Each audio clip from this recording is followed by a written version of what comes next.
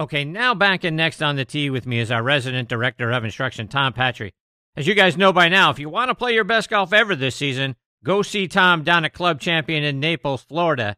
If you can't get down there, do what he's forcing me to do, and that's download the V1 video app and send Tom videos of your golf swing through that app. You can find Tom online at tompatri.com and on Instagram at tompatrigolf.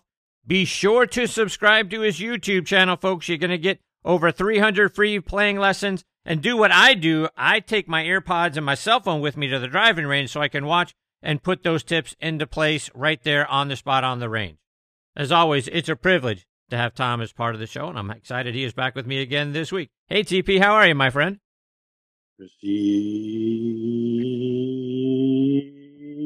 Boy! TP, you're the best. How are you, my friend? You doing all right? Yeah, I'm good, pal. I'm a little fried. It was a little toasty out there today. Got up to a mere 98 degrees here. It was a little 100% humidity, but other than that, it was nice. It was nice out there. It was beautiful, no doubt. Yeah. Tom, I want to start our time this week by getting your thoughts on a player who seems like he has come back from the dead, and that's Rickie Fowler. We're starting to see him consistently now on the first page of leaderboard. Struggles a little bit in the final rounds. We saw that a couple weeks ago at the U.S. Open when he had a share of the 54-hole lead. Shot 75 on Sunday. Back in the mix this past week. Didn't quite get it done, but still hanging in there in the top 10. He is light years from where we saw him over the last few years. What do you think about what you're seeing from Rickie? 2 words, Butch Harmon. So once again, the man, the myth, the legend resurrects the golf game. Rickie was with him playing well, left him, and things went a little sideways. And then he got way sideways, as you said, Chris. And I think that, listen, we know what an unbelievable talent he is, but we also know that when he was on the slide, we saw him in more TV commercials than we saw in final round pairings. So I think, marriage, a lot of sponsorships, getting kind of waylaid, leaving Butch. I think there are a lot of contributing factors there, but I think he's got to kind of back in order. I think Butch has put him back in order. I think marriage has put him back in order. I think prioritizing his golf game has put him back in order. Listen, he's a great talent. He was probably as high as, was he top 10 in the world? I'm sure he was at one time. Right. And I think we've seen a lot of really good trend these last 6 to 8 weeks. I think he wins before the end of the year. Is that right? Before the end of the year, this season? Yeah, this season. I think I'm going out on a limb here. I think we see not many tournaments left. No, there's not a lot. I think we see him win before the end of the year. Wow. Okay. And let's take that whole situation another step forward, because we saw Jordan Spieth fall off the planet for a few years, just like Rickie did. We've seen Justin Thomas start to struggle a little bit. My goodness, he shot 81 to miss the cut a couple of weeks ago. Those 3 guys, they're really good friends, and the 3 amigos and that sort of thing. But it doesn't feel like this sort of thing falling off after playing really, really well for a number of years. Our Paisan also did the same thing. Francisco Molinari, he was right up there at the top of his game, was in a position to win a Masters in 2019 until a ball fell in the water on 12.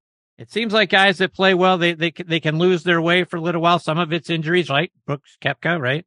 He had the knee injury, and that caused him to fall off for a while. But golf is a game, right, Tom? I mean, sometimes you start to get into a bad habit here or there. Maybe you got some bad instruction, Rickie, I don't know, and needed to find it again. But it's a game where you can fall out for a little while until you can kind of find yourself again. Not all that unusual, do you think? First of all, I don't think he had any bad instruction. I don't think he got instruction that matched his needs. I mean, I think there's a difference. I think the people he saw after Butch, they're all quality people, but you've got to match the instructor with the player. Sometimes it's simply a personality, conflict, or just a communication that isn't clear. These guys are very fragile guys. It's a very fine line on a PGA Tour between winning and finishing 30th. I mean, it's a very fine line. People don't realize how fine the line is. And then all those players you named, Chris, I think you look back at Arnold, and you look back at Jack, and you look at Gary, Billy Casper, and that generation, there wasn't nearly all the distraction, the social media, playing and living under a microscope, all the different things that are presented to them, the endorsements, the travel constantly overseas of bigger and better events, um, corporate outings. Yeah, it's almost too much, And then the season's awful long, and we talked about our opinion about the wraparound season and how long this goes on, and very little time off to recharge. I think there's a lot of contributing factors, and I think it's hard this game to sustain that level of play, which is world class level play against very deep fields. It's very, very easy to get, like you said, sidetracked just a little bit. You mentioned the word fragile a moment ago. It leads me to my next question, because I want to talk to you about junior golf and junior players. What are some of the challenges about teaching today's junior players versus what it was like when we were growing up and we were kids out there taking lessons from our club pro? Well, Nate, you're going to get me in a lot of trouble now because we're going to get some nasty emails and text messages from parents. It's amazing to me, Chris. I had a really, really, really good junior career. Probably, I think I won 17 times. Won the Met Junior, which is the oldest junior in America. Junior World, played in the Junior World. I mean, played in a lot of the Orange Bowl, played in a lot of great events, and had a lot of successes. And then had the same kind of success during my college career. And when I started playing golf, my first set of clubs was a set of Patty Berg Woods and Irons women's clubs that were, not slightly used, but very used. And obviously we didn't know anything about fitting. There was no V1. There was no body track. There was no TrackMan. You took some old balls you dug out of the lake and you put them in a bag and you put up to the range at the back and you practiced by yourself until your hands hurt. And you kind of figured things out. Maybe there was a good player at the club and you kind of watched him play some shots and you kind of mimic that. And these kids come to me today. They've got fitted golf clubs. You might have $4,000 or $5,000 in their bag and exotic shafts. They've all got V1 on their cell phone. They get instruction. They play in junior tournaments, practice rounds. Some of them have a trainer, and the vast majority of them, in my opinion, can't break an egg. It's amazing to me, and it's a lot of it's the entitlement, and it's a lot of it's the parents' fault, the overkill, giving them probably too much too soon. I think they've gotten on a bad track in a lot of respects in junior golf, and it's out of control. It really is out of control. So let's take that out of control statement and take that a step further, because one of the things that people will argue is out of control in the game right now is the technology that we have. And you've actually found some new irons that you put in play, gained a little bit of yardage. Talk about how the new technology is actually helping in this case with you and your game. Yeah, I think technology, when used properly and I'm going to use another word, sparingly, and not jammed down people's throats, is a really powerful thing and a good thing. I think there are a lot of teachers out there, I'm going to get in trouble for this one too, that hide behind technology because they really don't have a real good handle on cause and effect. So they just kind of blurt out numbers off of a TrackMan screen. And if you really ask them to really dive in and explain the cause and effect of those numbers, or what the hell to do with those numbers. Yeah, you got the number now what do you do with it? You told the student what the number is, what their launch angle is, what their face and path is, what their angle of attack is, what their spin rates are, what their smash factor is. Okay, now what are you going to do with that? Sparky, what are you going to do with that information? and they can't do that. And I've had this discussion with, I'm not going to use any names, but some really, really fine teachers in the world that are from my generation, and they kind of frown a little bit at the younger teacher today who hides behind those things. Like I said, you're right. I just went through a fitting for, I'm a Titleist guy, and I'm a very, very loyal Titleist guy. I'm on the leadership advisory staff, and I just got fitted for new irons. I don't understand how these companies, Titleist being my favorite, of course, comes out every year and produces a better iron, a better ball, a better driver, a better head shaft combination. I'm 64 years old and just went through this fitting, and my ball speed went up 3 miles an hour. My launch went up, several degrees. My peak height went up 5 or 6 feet. My carry distance went up about 4 or 5 yards. how does that happen at 64? Well, it's not me, obviously, it's the technology, because I'm an old dog, and they just taught me a new trick. It's amazing, amazing. And Chris, really, clubs aside, the biggest single difference I think today, as compared to when I played competitively, is the golf ball. It's amazing. I mean, if you put a 392 Bellata in these players' hands today, they think they were hitting a marshmallow. We thought it was the greatest ball on the planet, and it went the furthest back then, and it went much further back then than the previous ball, and we thought it was amazing. Well, the 392 Bellata compared to the Pro V1 is like an Edsel compared to a Ferrari. It's not even close. It's not even close. And then my friend Chris Mascaro is going to get on the ball, purification, hotline. But we just saw these guys play at LA Country Club, and 8 under was leading after the first round, and all of a sudden 10 under won after the fourth round. So there's different ways to protect the golf course and protect the game. But the equipment today is just outstanding, and the guys in these R&D rooms are really smart guys. I mean, they're just incredibly bright, and they're gonna push the equipment right to the limit of legality. It's just amazing. It really is. I tell you what, I'd love to see, Tom, and as we get into the fall, back in our day, that was silly season on the PGA Tour, right, with the skins games and stuff like that. Yep. I would love to see a tournament with the guys with persimmon woods and the old irons and Bellata balls, and watch them go out there and play and see how that would work out. I'd love to see that. Chris, during COVID, I turned my garage here at the house into a studio. I put TrackMan out there, put a flat screen out there, got a nice net and a really great mat out there, and dressed it up, and it really is kind of cool. And I've got a bag of old clubs out there. I've got a bunch of toys out there. Obviously, all my stuff is out there. But I've got the driver that I won the 81 NCAA Division II National Championship with. It's a Tony Penn, a persimmon. You ready for this? With a Gamma Fire insert. Ooh. Yeah, it was hot. It was like that. If you put that Gamma Fire insert in the persimmon head, you were uptown, baby. You were hitting that thing. That thing was coming out of there hot. It looks like a pea shooter. It looks like a little boy, a little kid's club. It's unbelievable. I put it next to a T-Series driver down from Titles. It looks like a toy club. It's ridiculous. We thought it was the greatest thing on the planet. It was just unbelievable. No doubt. Tom, one thing I've talked to Gary Player about over the years is how great a player Bobby Locke was. He had an unconventional putting stroke, as did another great putter, Isao Aoki, and then a good friend of this show, Billy Mayfair, is a little unconventional. Talk about getting it done unconventionally. First of all, Chris, I don't think you know this. In 1984, I played the South African tour, and I had the pleasure of meeting Bobby Locke. Wow.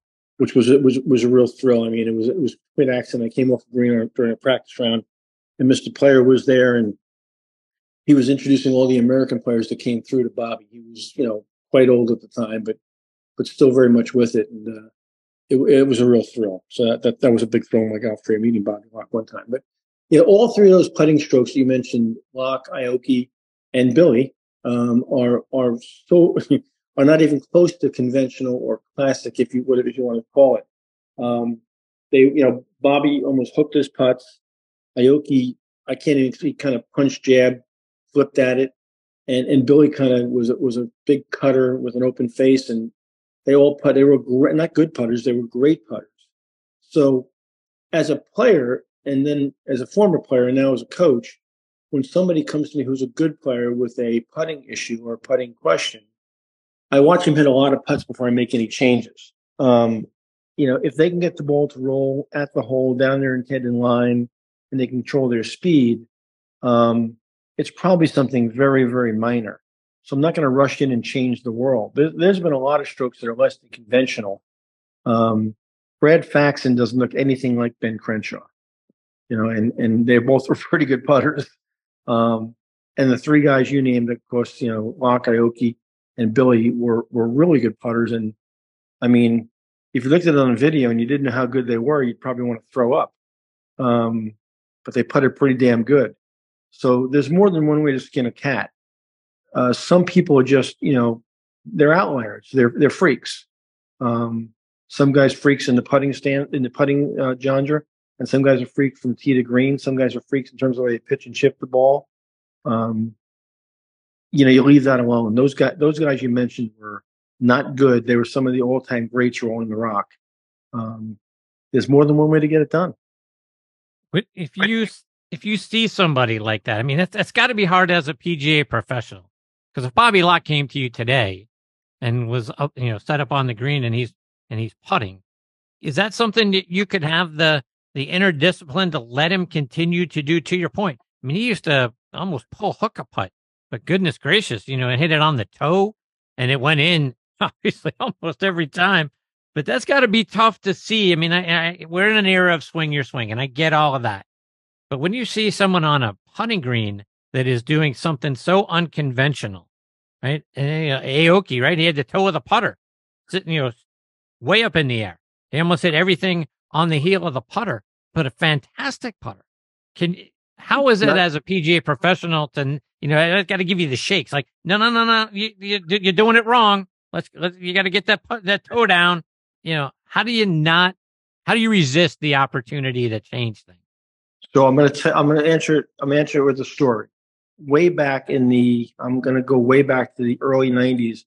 I was asked to do a roundtable, a talk, if you will, for to the Tennessee PGA. And if I'm not mistaken, it was in Nashville. And I was a pretty young teacher at the time, but really, I've always been a student of the game. And it was on this very topic. When do you change? When do you not change? How do you make the decision? And I assembled 12 slides of a player from start to finish in certain key positions in the golf playing 12 different positions. The player had the only thing missing from all the slides, except for the last slide, was the player's head. He had no head. And he was in a pair of jeans, some Nike sneakers, and a T-shirt. And he was in, a dress position, takeaway, halfway back, top, halfway down, pre-impact, impact, extension, and then follow through. And I was up on a stage, and I had, this all on a big giant screen on the stage, and and a remote to click the slides. And I asked, big auditorium, 300 professionals in the auditorium, mostly young teachers. And I said to them, I'm going to put each slide up, and I want you to come up and tell me what you want to change in that slide, what you want to change in that one position. And I had a ink pen and an overhead projector on a different screen. And I said, I'm going to list each one of the things you guys want to change as we go along. So I went through these 11 slides. And by the time I got to the 11 slides, there were 300 recommendations of things to change. I was writing them down. They'd come up and make a comment. I'd write it down. Next, come on up, write it. Somebody else in this slide, come up. Next slide. Here we go. There were 300 things that this audience decided in these 11 slides that, in their opinion, they might change. I put up the 12th slide, and the 12th slide had the player's head on it. And it was a guy named Fred Couples. Wow. I said, so what you guys just did is you just destroyed probably $100 million career. Because what you didn't do was ask me about the ball flight, the repeatability of the ball flight, the shape, the trajectory.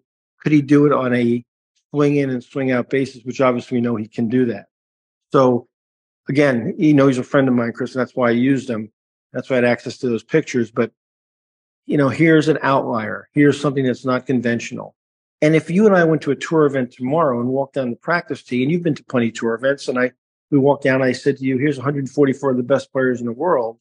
I want you to stop me each time you get to a player who you think is really purely classical. Well, you might stop at Adam Scott, and you might stop at Tiger in his prime, and you might stop at Steve Elkington when he was playing. And I'm going to have a stretch here to try to find a fourth, a fifth, and a sixth guy. But if you ask me to stop each time at a guy that wasn't conventional, that had a funny grip or a funny takeaway, or a funny posture, or a funny wrist set, or a funny position at the top, we could stop at every other guy but those 4 or 5 guys I named, and we could pick them apart. But they're the best players in the world. Tony Finau doesn't look conventional. Jim Furyk doesn't look conventional. Fred Couples doesn't look conventional. Bryson DeChambeau doesn't look conventional. Now we can go on and on. Rickie right at the top. Rickie doesn't look conventional. So I think as a teacher, the real discipline is you can change anything you want, but before you rush in and change anything, whether it's putting, full swing, short game, make the player hit a fair number of shots. And if there's a pattern that's repeatable, if the contact is out of the middle of the face, the ball flies at the same trajectory and shapes the same exact way every time, as long as it's not overdone in its shape, you better leave him alone. You better leave him alone, because you might be going down a rabbit hole that doesn't do any good and does some harm. Yeah. Tom, one more before I let you go. Oh, I don't want to go yet, Chris. Let's not go yet. I appreciate you. It's U.S. Senior Open week, and as you know, my next guest is Rob Labritz, someone you've known for a long time, since your junior golf days up there in the Mets section. Tell me what you know about Rob. Well, first of all, he's one of the fine human beings on the planet. He's a wonderful guy. We've known each other for quite a while. I don't know Rob as well as I'd like to. We spent some time together, but we do communicate on social media quite a bit. Here's what I do know.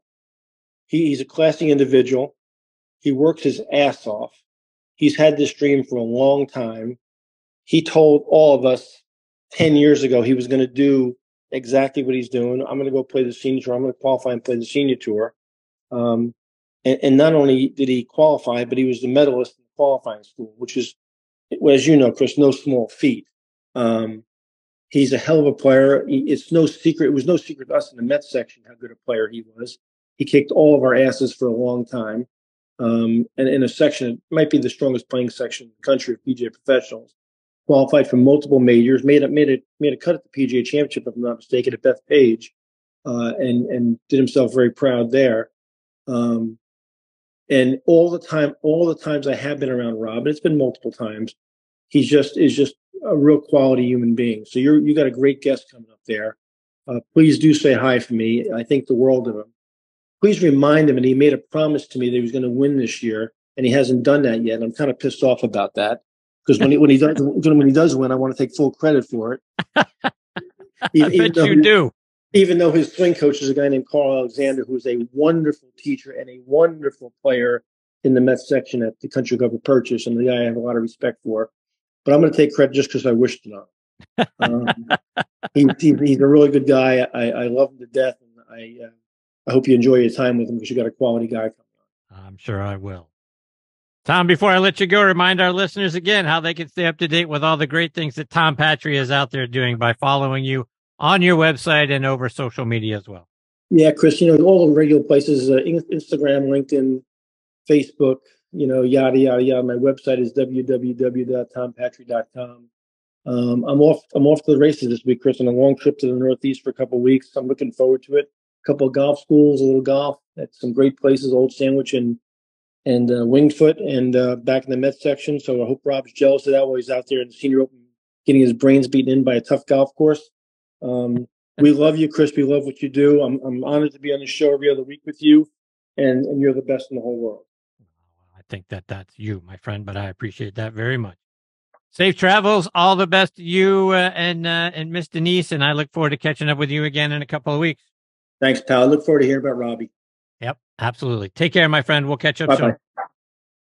That is the great Tom Patri. And folks, it's Patri is the spelling of his last name. If you don't know, tompatri.com, Tom Patri Golf on Instagram. And be sure, again, subscribe to that YouTube channel, get all those free playing lessons and take those to the range with you. You're going to come out better on the other side.